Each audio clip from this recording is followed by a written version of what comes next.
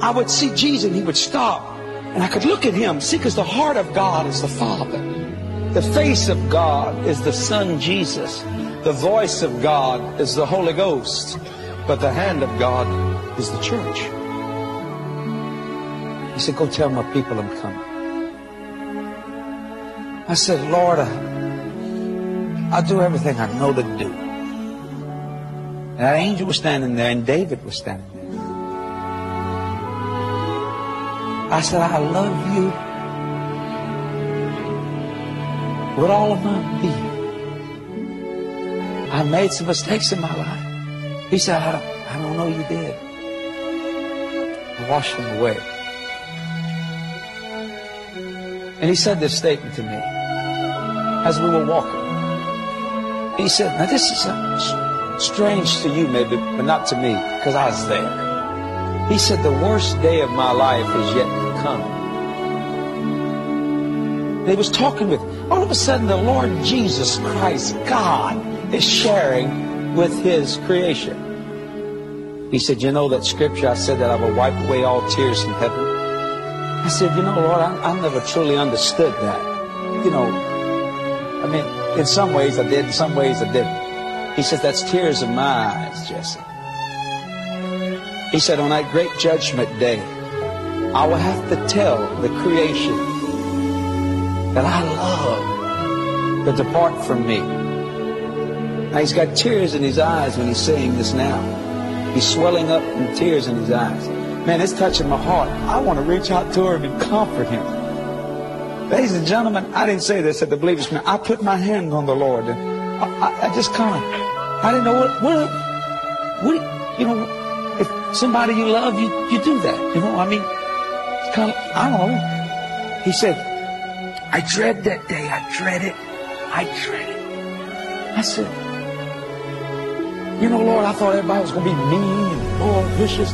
No, God will be tears in his eyes crying as he sends this creation whom he died for in love. He said, Jesse, it's final. I can't change it. He said, tears flowed from my eyes the day my creation Adam fell. But I knew I would send myself, that I had a chance to touch people. He said, but this day is coming. It's final. I can't change it. Once it's said, he said, I have to wipe the tears from my eyes. Then I realized that God needs our love.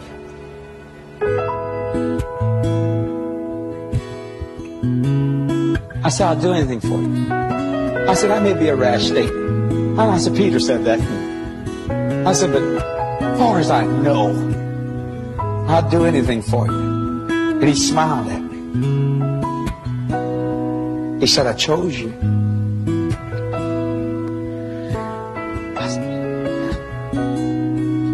He said, no one else wanted you. But I need you, boy.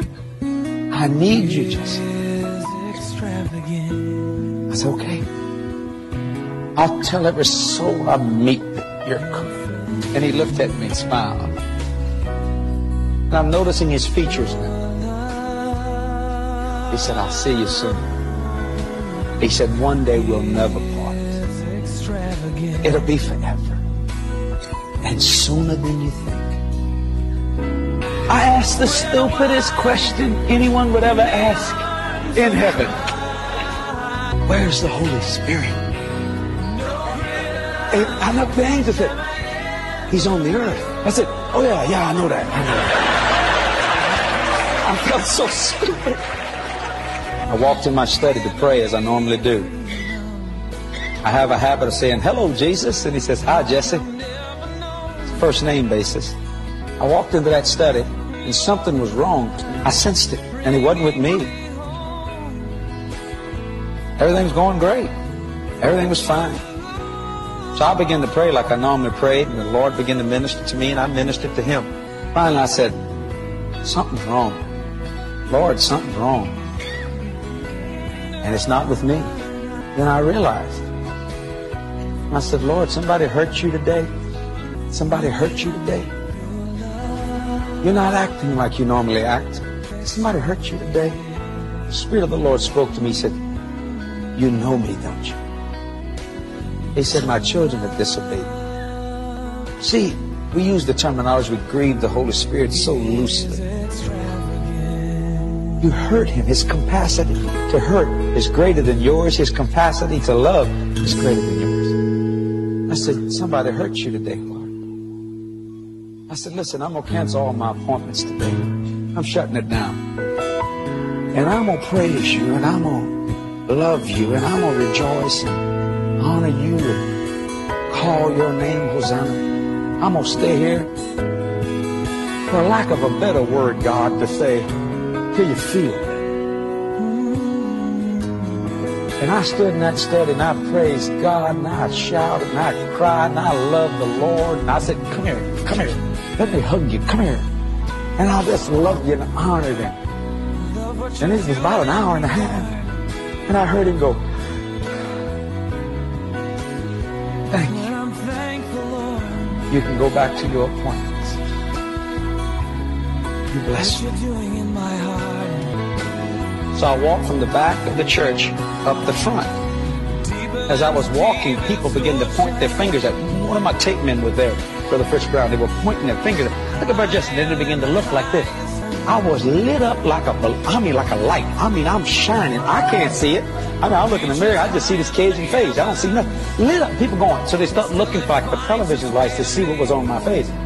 And when I walked to the platform, the pastor was he just backed up. I was going to go sit down at the little half pew they got right there. And he just motioned me to come. And I just came and I said, I've been in the presence of God. And they thought I was praying. I ain't talking about praying. I'm talking physical presence. And people began to fall out in the Spirit of God. I didn't preach. I didn't say nothing to them that night. Not a word. I went back.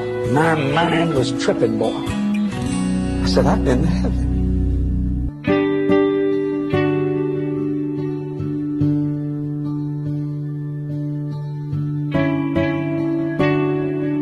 I ask all you people today, have you heard him today?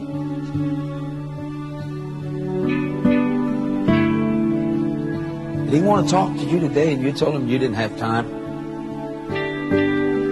Have you heard him today? You know, he's a loving God and he'll forgive you.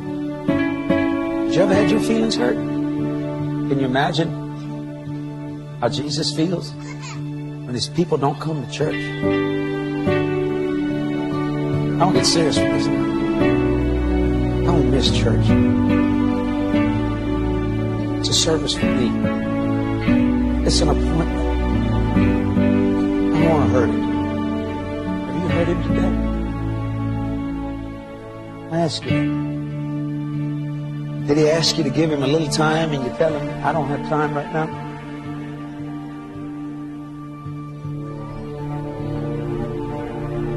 Why don't you love him today? Because he loves you.